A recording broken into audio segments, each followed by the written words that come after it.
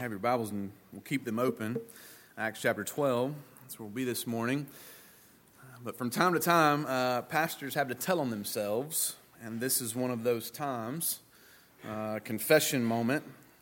Jessica and I have recently started watching old seasons of the TV show Survivor.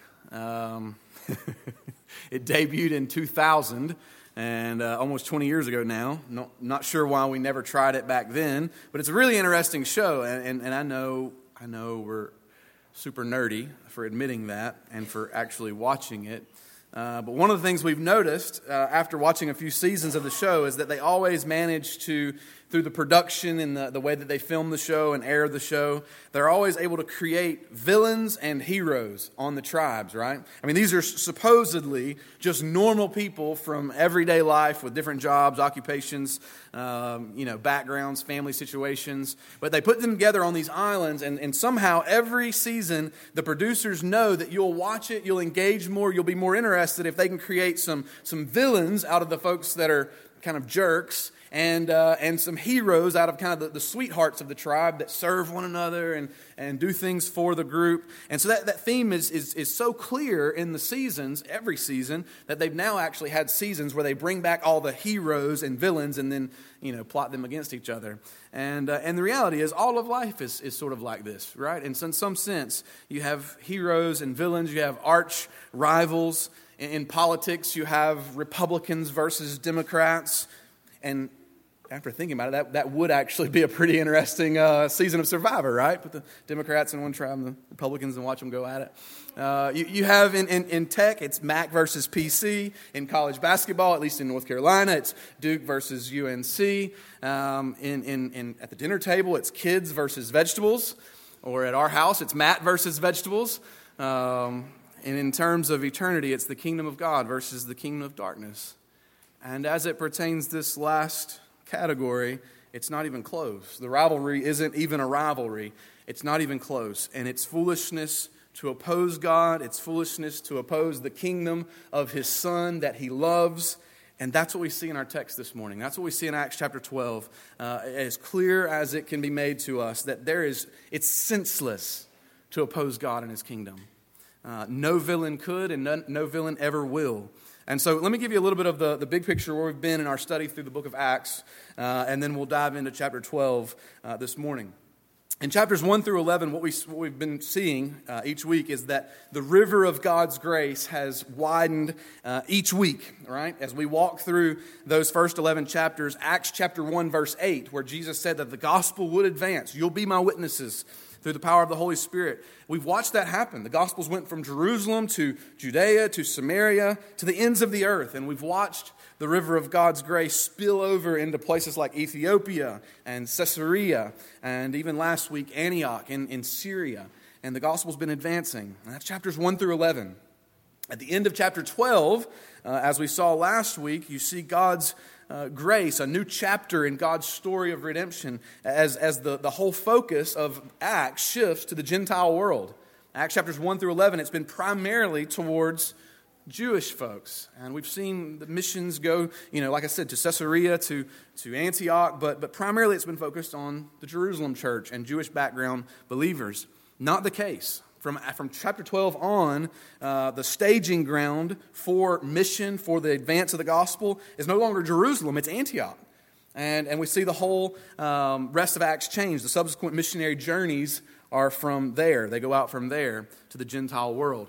However, before we get to that chapter in Acts, that part of God's story of redemption, Luke redirects our focus here one last time in chapter 12 to the Jerusalem church, where God does an incredible work on behalf of the church in Jerusalem, on behalf of Jewish background folks.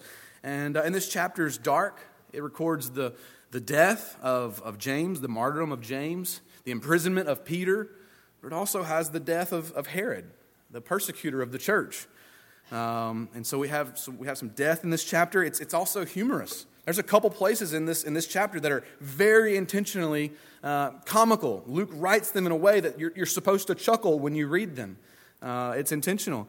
You also see the continued presence of God with the church in Jerusalem to confirm to them, to assure them that He's with them, regardless of what circumstances come into their lives.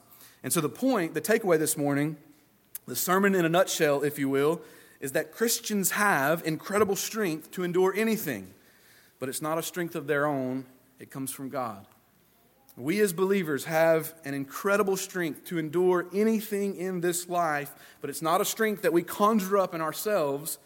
It's a strength that comes from God. We see this with the church in Acts chapter 12 this morning. As the chapter opens up, we see the church struggling. They have an inability to do anything to withstand the opposition, the persecution that's coming against them. And so if we had points this morning in our text, we'll see a couple different things, observations this morning. The first is this, and just the 5 verses that Miss Dallas read for us. In our own strength, we're helpless. In our own strength, we're helpless. Look at verses 1 through 5 again. It says, about that time, Herod the king laid violent hands on some who belonged to the church. He killed James, the brother of John, with a sword. And when he saw that it pleased the Jews, he proceeded to arrest Peter also. This was during the days of unleavened bread. And when he had seized him, he put him in prison, delivering him over to 4 squads of soldiers to guard him, intending after Passover to bring him out to the people. And so Peter was kept in prison. But earnest prayer for him was made to God by the church. Now, to understand what's going on here in Jerusalem, we need a bit of background. When you heard the name Herod this morning, it probably sounded familiar, but it's easy to get the Herods of the Bible mixed up. The Herodian dynasty was notorious for opposing and attacking the people of God. They ruled over Palestine, the Jewish people, at the will of the Roman emperor. And so they were kind of hired help, government leaders ruling under Rome. And Herod that we're reading about here is Herod Agrippa I. Herod Agrippa I. And his grandfather was Herod the Great, that if you remember back to Matthew chapter 1, slaughtered all of the infants, right? After the Magi came and visited. This is his granddaddy. So the guy that we're reading about this morning, Herod Agrippa I, that was his grandfather back in Matthew chapter 1. He also has an uncle that we would know about from Scripture, Herod Antipas, who beheaded John the Baptist in Matthew chapter 14. So you can see this guy's family, they don't have a very good reputation so far. Toward the ends of Acts, we'll meet Herod's son, Agrippa II. We'll see him later on in our study of Acts. This is a nasty, evil family. Just to give you a snapshot of their history and what was going on to get Herod Agrippa I to our text this morning, his dad's name was Aristobulus. And Aristobulus was murdered by his own father, Herod the Great, or he murdered his own father, Herod the Great, the same guy that killed all of the babies, the infants, because he was afraid of losing control, losing power. So here you have, even in the own family, a lust for power, a lust for control that motivated everything in his life. It was his God. After this, Agrippa was brought to study, to leave, to go to Rome, to study in Rome.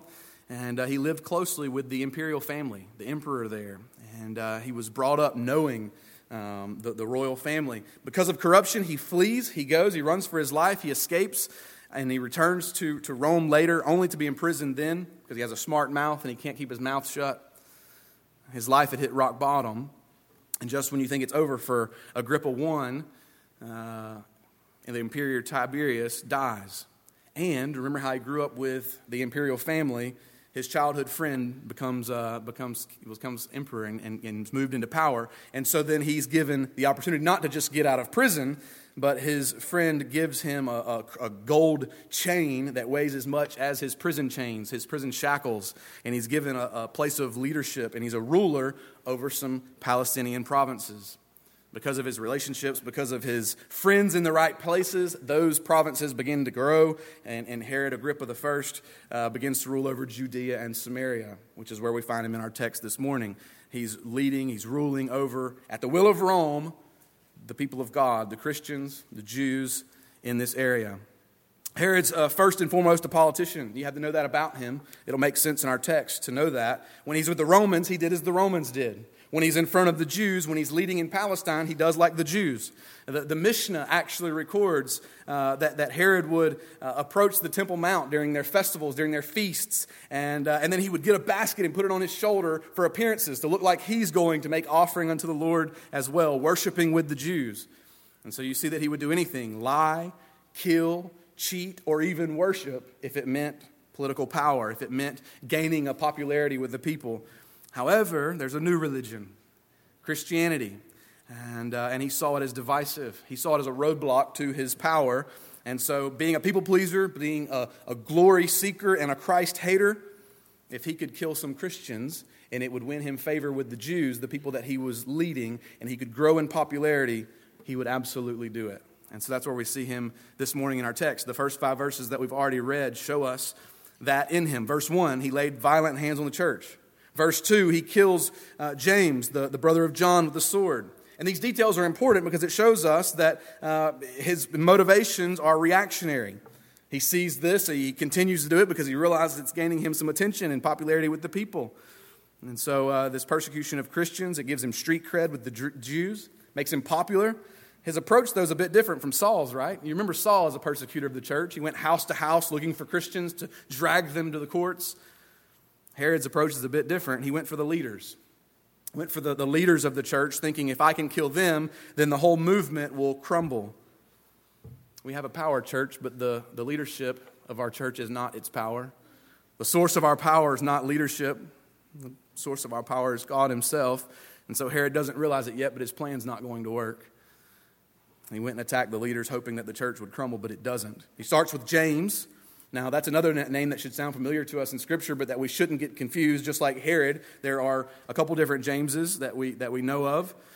This is not James, the half-brother of Jesus, who will go on to write the book of James that you have in your Bibles, who will go on to be a leader of the church in Jerusalem. This is the other James, James, the son of Zebedee, the brother of John, the one who was with Peter and John, the inner three, the closest friends that Jesus had during his ministry on earth. Peter, James, and John. It's this James.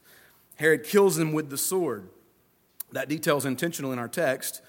The Mishnah, again, that ancient Jewish document, would go on to tell us that the sword was reserved for killing, executing murderers and apostates. So you see what Herod's doing here. He's not just killing a Christian, which the Jews would celebrate, and even our text tells us that they do. It pleased the Jews, verse 3, that he would kill James. But he does it with a sword. And so what he's doing, as he's killing him, he's calling him a heretic. He's saying for the Jews, yes, this guy is running with some off theology, and again, endearing himself to the Jews by not only killing, but calling a heretic James, a very close follower of Jesus. He didn't start there, though. He started with James, but he also arrests Peter in verse 3. He saw that it pleased the Jews. He proceeded to arrest Peter also. This was during the days of unleavened bread. Every part of that verse is important for us because it shows us, yet again, Herod is reactionary. The people celebrate the death of James. Let me do more of that. Let me do more of the thing that's making me grow in popularity. And so he takes Peter and he puts him in prison. But the next part of that verse shows us that it was during the Feast of Unleavened Bread. And so for Jews, there could be no executions then for their religious reason. Rome didn't care. They could execute you whenever, but the Jews wouldn't do it then. So what does Herod do? He's not dare going to kill Peter then because popularity, right? You can bet, though, even the text tells us that this was his intention. As soon as the feast ends, he'll give him some phony trial and execute him before the people just like he did James. And so he places 4 squads of soldiers guarding James, which is striking, right? That's shocking. He's not the Incredible Hulk. He's not some trained assassin. He's not an escape artist. He's a backwoods fisherman. And they put 4 guards around him and lock him behind bars. And this is the beginning of Acts chapter 12. It's a pretty bleak picture. It's pretty helpless. Pretty hopeless picture. They're the leaders, the leaders of the church in Jerusalem, men that walked with Jesus, talked with Jesus, his personal disciples are being killed off one by one, and slowly it seems like the church will be annihilated. And there's nothing that the church can do. Right and left, people are dying, and they seem powerless in that moment to do anything about it, and that's precisely the point. Through the first 5 verses, that's the feeling that you should have when you read Acts chapter 12. And sometimes Christians, I'm certain even in this room, there are Christians that feel that exact same way. Right now, that there are people under the sound of my voice that maybe a cancer diagnosis or a loved one has been diagnosed with something and you feel absolutely helpless and hopeless to do anything about it in your own strength. Maybe you lose your job and the bills are piling up and you're not sure how you're going to make ends meet. It seems helpless and there's nothing you can do about it.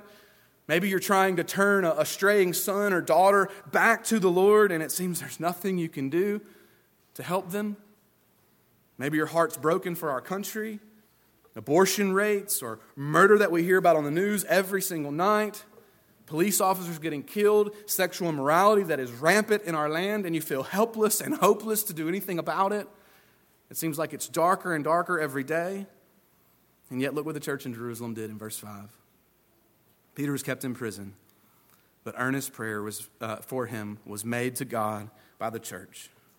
Can you imagine how silly this looked to his opposition? Like, really? You're praying? All of this is happening to you, the Christians, and you're praying to some dead God, some man from Nazareth that was killed on a cross? Why aren't you planning some rescue mission for your leader? Some kamikaze mission where you go blow the place up and rescue your leader out? What are you sissies doing? Praying. You can imagine how helpless and hopeless that this looked to outsiders even. Nevertheless, they continue to pray. And the text in verse 5 said they prayed earnestly. And in the Greek, that idea, that word is that they would strain or stretch. That's what their prayers look like. They're praying with agony, straining. God, would you do something for our brother Peter? Would you rescue him or make his death swift and painless? Would you give him mercy to endure what he's going through? Our prayers would be like that too if we lost one of our own this morning and one of our own were sitting in a prison somewhere being persecuted for naming the name of Christ. You can imagine how we would pray. That's how they're praying. God, would you rescue our brother? In our own strength, we're helpless, but we don't live by our own strength. If there's a second point this morning in our text, it's the rest of our text, and it's this: our strength comes from the Lord. Our strength comes from the Lord. Let's continue with verse 6. The time has come. Their festival has ended, and now Herod and his staff are free to kill Peter. Verse 6 begins the description of that final night. Look at verse 6. Now when Herod was about to bring him out on that very night, Peter was sleeping between two soldiers, bound with two chains, and sentries before the door were guarding the prison. Of all that Peter could have been doing the night before his execution, Peter's sleeping. All right? Get that picture. He's not trying to escape. He's not trying to sweet talk his way out of this or barter with the prison guards. He's not biting his nails with anxiety. He's resting in the arms of his Savior. He's resting in Christ. He's resting in Jesus such that he's asleep, soundly asleep. It's not like Peter didn't know what was heading his way. If you look at verse 11, Peter, as well as all of Jerusalem, all of the Jews, fully expected him. He's going to die. He's in prison waiting for this festival to be over with so that he can be killed in the same way that James was. That's what he thought was coming his way. And he's resting. That's some kind of supernatural peace, church family. Let's continue, verse 7. And behold, an angel of the Lord stood next to him, and light shone in the cell. And he, that's the angel, struck Peter on the side and woke him, saying, "Get up quickly." And the chains fell off his hands. So the angel of the Lord shows up in his cell with him, in the jail cell, and 5 things happen real quickly in the short verse that we just read. Number 1, the angel brought some sort of light. If you remember back to the shepherd fields at the birth of Christ, the light shone round about them and they were terrified, right? So we know the angels have the ability, have the presence of light. So light shows up. Second thing that happens, he strikes Peter. Seeing how Peter was sound asleep, he probably didn't appreciate that. I don't know how many of you ever get woken up in the middle of the night? Maybe a foot to the ribs or something like that. It's not pleasant. That's what Peter is struck by the angel. He wakes up. Third thing, the angel commands him to get up quickly. Fourth thing, Peter's chains miraculously fell off. This is good, friends. Watch when his chains fell off. The angel strikes him. Peter is still sleepy-eyed, not sure of even what's going on. We get to verse 9, and Peter still doesn't know what's going on. He's groggy. He just got woken up by being struck by an angel. And so where does our strength come from, church? It's not Peter. He didn't wiggle out of his chains. He didn't break his chains in some Samson-like way. His chains fell off when he absolutely had no idea what was going on. God rescued him. And then the fifth one, I think this was my favorite one. The fifth thing that happens when the angel shows up. Remember, Peter's groggy. He just woke up. He doesn't know what's going on. The angel reminds him to dress himself. The fifth thing that happens in verse 8, continue reading with me. It says, the angel said to him, dress yourself, put on your sandals. He did so. Angel said to him, wrap your cloak around you and follow me. Now this is hilarious to me if you imagine this scene taking place. Don't miss the humor here. Luke is recording these nitty-gritty details about putting on your sandals and your cloak because it's intentional. He's meaning for us to get a laugh at Peter this morning. He's saying, you just picture, right? Like somebody that's sound asleep, getting woken up in the middle of the night by an angel in light, striking you, kicking you. Get up, Peter, get up, get up. And then you don't have the wherewithal to put on your clothes. And so the angel is reminding you, Peter, put on, no, on the other foot. Your sandal goes on the other foot. Now, here, put on your cloak. No, that's your loincloth. Put the cloak on. Come on, follow me. And on top of that, there's this hilarious thought that I had as I was reading this. How does Luke get this story? Right? Like, the prison guards were there. They're going to die later in the chapter. And Peter was there. And so I just imagine, Peter's a motor mouth, right? We see him all across the Gospels. He's always running his mouth. He's always saying things, putting his foot in his mouth, saying what he shouldn't say. And I just had to imagine at some point, he kind of shared this detail of the story with the night of his rescue with the angel. He had no idea that Luke was going to come back and interview him and put it in the Word of God. So Luke comes back, hey, Peter, I heard a part of this story that you haven't been telling everybody. Can you tell me a little more about when the angel had to remind you to put your clothes on, to get your shoes on? I can just imagine this whole conversation. Peter, all right, yeah, so I forgot. I was trying to follow the angel. I left my clothes laying on the ground, and he had to remind me to get dressed. And all of that, Peter's still trying to figure out what's going on. We're fixing to continue reading in verse 9. He still is not sure what's going on. Look at verse 9. He says, and when he went out and followed him, he did not know what was being done by the angel was real, but thought that he was seeing a vision. And when they had passed the first and second guard, they came to the iron gate leading into the city, and it opened for them of its own accord. And they went out and went along one street, and immediately the angel left him. And when Peter came to himself, he said, now I'm sure that the Lord has sent his angel and rescued me from the hand of Herod and from all that the Jewish people were expecting. So you get this picture. His chains fall off. He walks right past the two guards that he's chained to, that he's sleeping right beside. He walks right past the sentries that are guarding the gate. The gate itself swings open wide. And in his grogginess, Peter knows, even in that moment, even though he's not fully aware of it, he thought it was a vision, he knows God's doing something. He had no strength, no ability. The church had no ability of their own to get Peter out of this situation. He was going to die just like his friend James. And now he's on the streets of Jerusalem, and he looks around, and just like that, the angel's gone. And he's standing by himself. Listen, this is incredible, church. That this ragtag group of harassed, worn-out Christians that have seen their deacon, now one of the apostles, die before their very eyes. This group of ragtag, worn-out Christians has greater power than all of Herod's army. The legions of Rome barred the door of the prison, and it only took one of God's messengers to liberate this captive. Peter's experience is teaching the battered church the true nature of her strength. It's from God. They have no strength of themselves. They can't deliver themselves from anything, from persecution, from attack, from spiritual attack. But God can, and He does. And we need to hear this morning, church. No matter how grim, no matter how perplexing, no matter how difficult our situation is, God and His angels are present to minister to us, and they are all the time. He can deliver at any time, at any place that He is ready to. And if we were ever thinking that God cannot understand, does not, would not help, then we've got bad, defective theology, church. We've misunderstood the God of the Bible. If we could have our spiritual eyes opened right now in this very moment and see God and His angels ministering and working among us on a daily basis, we would be more dumbfounded than the groggy Peter in his jail cell. It would blow our minds to see what He does on our behalf every day that we have no knowledge of. And Peter makes his way down the streets. He's headed down through the streets of Jerusalem, and he where should I go? It's very obvious to him. He knows John Mark. He knows of the house here where there are obviously Christians praying and believing together. He'd been with them. He knew the church. He knew his people. Kent Hughes says, confusion and joyful humor are all that can characterize these next verses. Let's read together, see what happens as we continue in verse 12. It says, when Peter, realized this, he went to the house of Mary, the mother of John, whose other name was Mark, where many were gathered together and were praying. And when he knocked at the door of the gateway, a servant named Rhoda came to answer. And recognizing Peter's voice, in her joy, she didn't open the gate, but ran in to report that Peter was standing out at the gate. And they said to her, "You're out of your mind." But she kept insisting that it was so, and they kept saying, "It is his angel." But Peter continued knocking, and when they opened, they saw him and were amazed.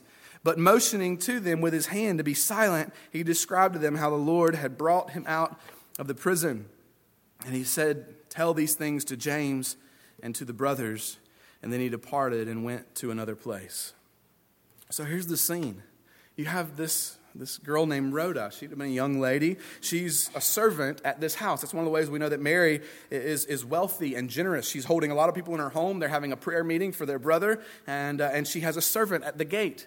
And so Peter arrives and he knocks outside the gate. So the way that this home would have been set up, there would have been a courtyard that had a gate to get into the courtyard, and then a house where the door would have been on the house. And so Peter goes up to the courtyard gate and he's knocking to come inside. This tells us he's still out on the street, right? If he's at the courtyard gate. Rhoda recognizes his voice, but in her astonishment, in her joy, she doesn't let him in. She runs back to the house to tell all of the church family, "Hey guys, good news, Peter's outside." But she leaves him out on the street. That's the last place Peter needed to be, right? If you think about his situation, he's exposed out on the street from the guards that he just left at the prison. And then the rest of the believers, they're just in there that night praying. And the believers that they're told about Peter, they continue in a night of poor decision making. They don't believe Rhoda, which is the second crazy and humorous part of this. They tell her she's crazy. You've lost your mind. And so you get the picture, right? You have a room full of God's people praying, but struggling to believe that God could do exactly what they're praying and asking him to do, right? Does that ever sound like us, church family? That we would pray for God to do something, but we really don't believe it. We're just going through the motions because we feel like we should be praying about it, because we have a duty to pray about it, but we don't expect him to do it. Pray for God to save the lost. Pray for God to save our community. Pray for God to do a revival and bring revival to our hearts, that it would fan it aflame across this county. Do we believe that he could do it? Do we expect that he'll do it? They try to shush her. Tell her to be quiet. They keep insisting. It's not really him. In fact, it's probably his angel. He's probably already dead. It's not really him. Hush. The servant girl, she keeps insisting, "Hey, it's really Peter. I heard his voice. I know it was him." "Shh, Rhoda, hush, be quiet. Can't you see we're praying? Don't interrupt us. Even if you're interrupting to tell us that it's the thing that we're praying for that it's out at the door, don't interrupt us. You see the adults are in here praying." And there, the whole time, out in the darkness, exposed to danger, stands Peter. And he just keeps knocking. And you can imagine, Peter, you know Peter's personality from the rest of the Gospels. You can imagine he's knocking. He's probably trying to be quiet, but he's doing it angrily. And every now and then he probably pauses and he probably whispers, but with frustration in his voice, "Rhoda, let me in. You got me out here on the street. Let me in, Rhoda." And then finally the believers come to the door. They open the door, and the believers in this text continue making bad decisions. They see him, and they begin celebrating. And apparently they get so loud that Peter has to remind them, "Hey, guys, I just got out of prison. I know you're excited, but keep it down a little bit. Let me tell you what just happened." So he explains to them everything that happened in the jail cell, and he gives glory to God. He gives glory to God. Again, church, reminding us, where does our strength come from? It's not our own. It comes from the Lord. Peter reflects that in his testimony. He reflects that as he shares with believers. "Hey, y'all be quiet. Let me tell y'all a story about what God just did." That should be our response when we see God working in our lives. Maybe not the hush part, because we're not standing out on the streets in Jerusalem with guards looking for us. But, hey, church family, let me tell you what God just did.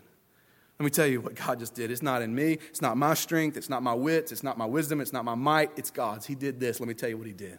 That's what Peter does for him. And then we're given in chapter 12, we're given the response. We're given Herod's response when he sees all of this unfold. Starting in verse 18, it says, "Now when day came, there was no little disturbance among the soldiers over what had become of Peter. And after Herod searched for him and did not find him, he examined the sentries and ordered that they should be put to death. Then he went down from Judea to Caesarea and spent some time there." One final scene that we have, we're told that Herod goes down to Caesarea, but it's not just that he goes to Caesarea. We're given one more glimpse of Herod in this chapter. And in this final scene, church family, as we've been saying all morning, our strength doesn't come from ourselves, it comes from the Lord. We're shown this even more clearly in the demise, in the death of Herod.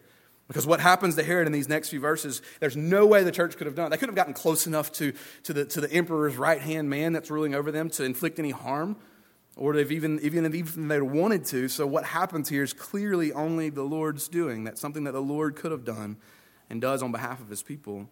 Let's continue reading verse 20. It says, "Now Herod was angry with the people of Tyre and Sidon, and they came to him with one accord, and having persuaded Blastus, the king's chamberlain, they asked for peace because their country depended on the king's country for food.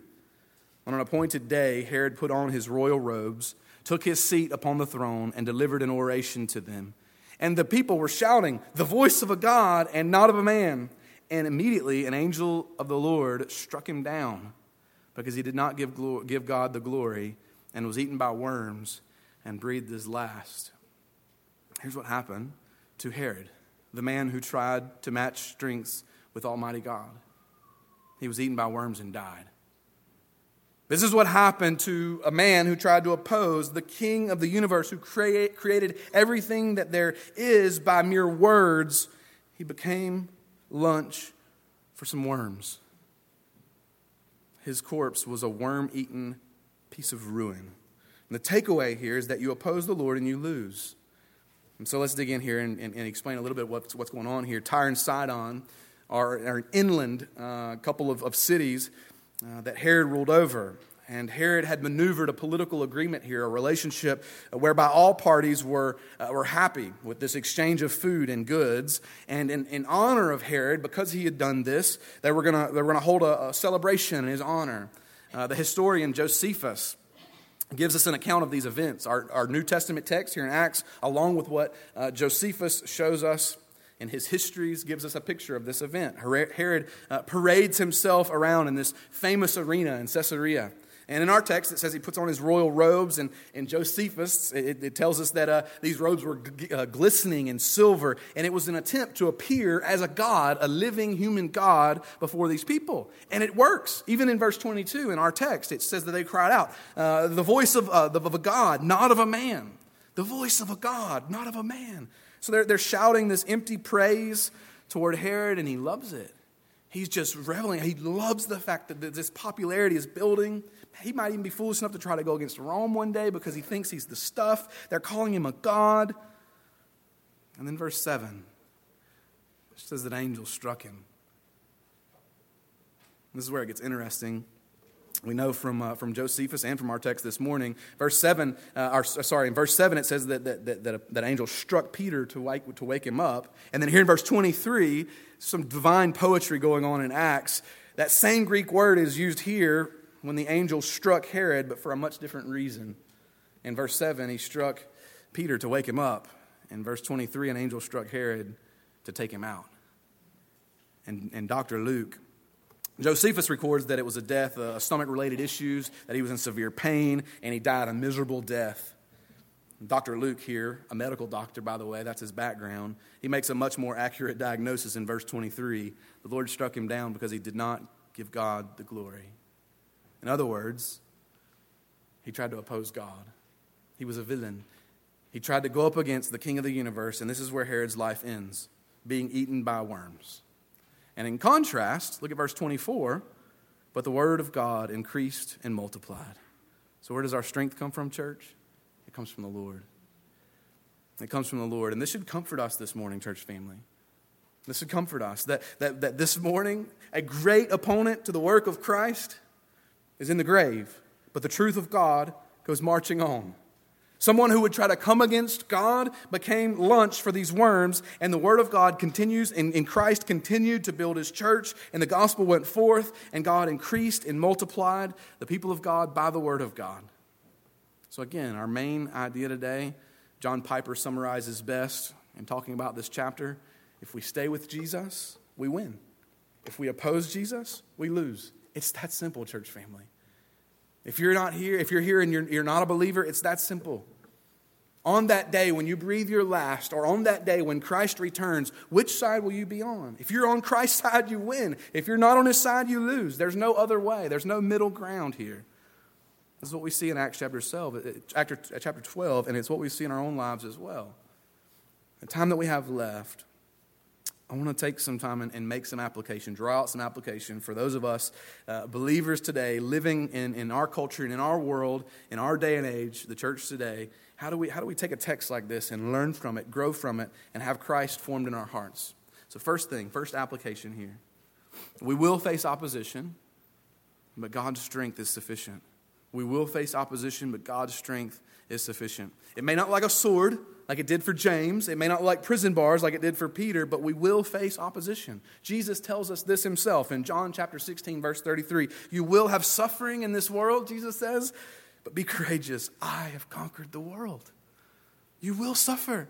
He gives us the cold, hard truth. You will suffer. But he also gives us the comforting, glorious gospel. I've overcome the world. I've conquered everything. The serpent's head is crushed. Death was defeated by a vacant tomb. Jesus wins. That's the hope that we have. Persecution nor death can stop the powerful gospel of Christ. He's ruling and reigning at this moment at the right hand of the Father. And he will come again one day to judge the living and the dead. His power is sufficient for whatever opposition you will face in this life. Do you believe that, Christian? Not just in your head, not just because it's the thing we would say because we're at church. Do you believe that? His power is sufficient for any opposition that you'll face in this life. In the 4th century, on the heels of much of this persecution, Jerome, one of the church fathers, said this: the church of Christ has been founded by the shedding of its own blood, not that of others, by enduring outrage, not by inflicting it. Persecutions have made it grow, martyrdoms have crowned it. This is why the prosperity gospel is so silly and lacks truth. Someone that would say it's not God's will that you would suffer, it's God's will that you would prosper and be wealthy. That tweet went out this week from one of these prosperity gospel preachers. It's not true. God has used persecution to fan the flame of the gospel all over the world. You will face opposition, believer. But take heart, he's overcome the world. Where the world sees a martyr, God sees a missionary that he'll use to spread the gospel to the ends of the earth. And Paul reminds us of that nothing lost is wasted. For me to live is Christ, for me to die is gain. And listen, friends, James believes that too this morning. Though he suffered at the edge of the sword, James breathed his last, and in that next moment, Christ welcomed him into paradise with open arms, and I can guarantee you James would have had it no other way. He would have traded it for nothing. If he could have went back, he wouldn't have. Paradise. I'm with Christ. So take heart, believer. You will face opposition, but God's strength is sufficient. Second application this morning. God's sovereignty is sure, and so you can rest in it.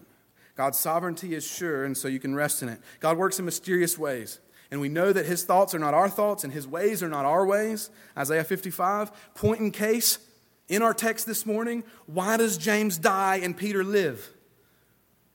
Right? Why does John have to mourn and grieve the agony of seeing his brother James slaughtered with the sword, and yet Andrew doesn't have to shed a tear when his brother Peter escapes from jail, from prison? Why is that?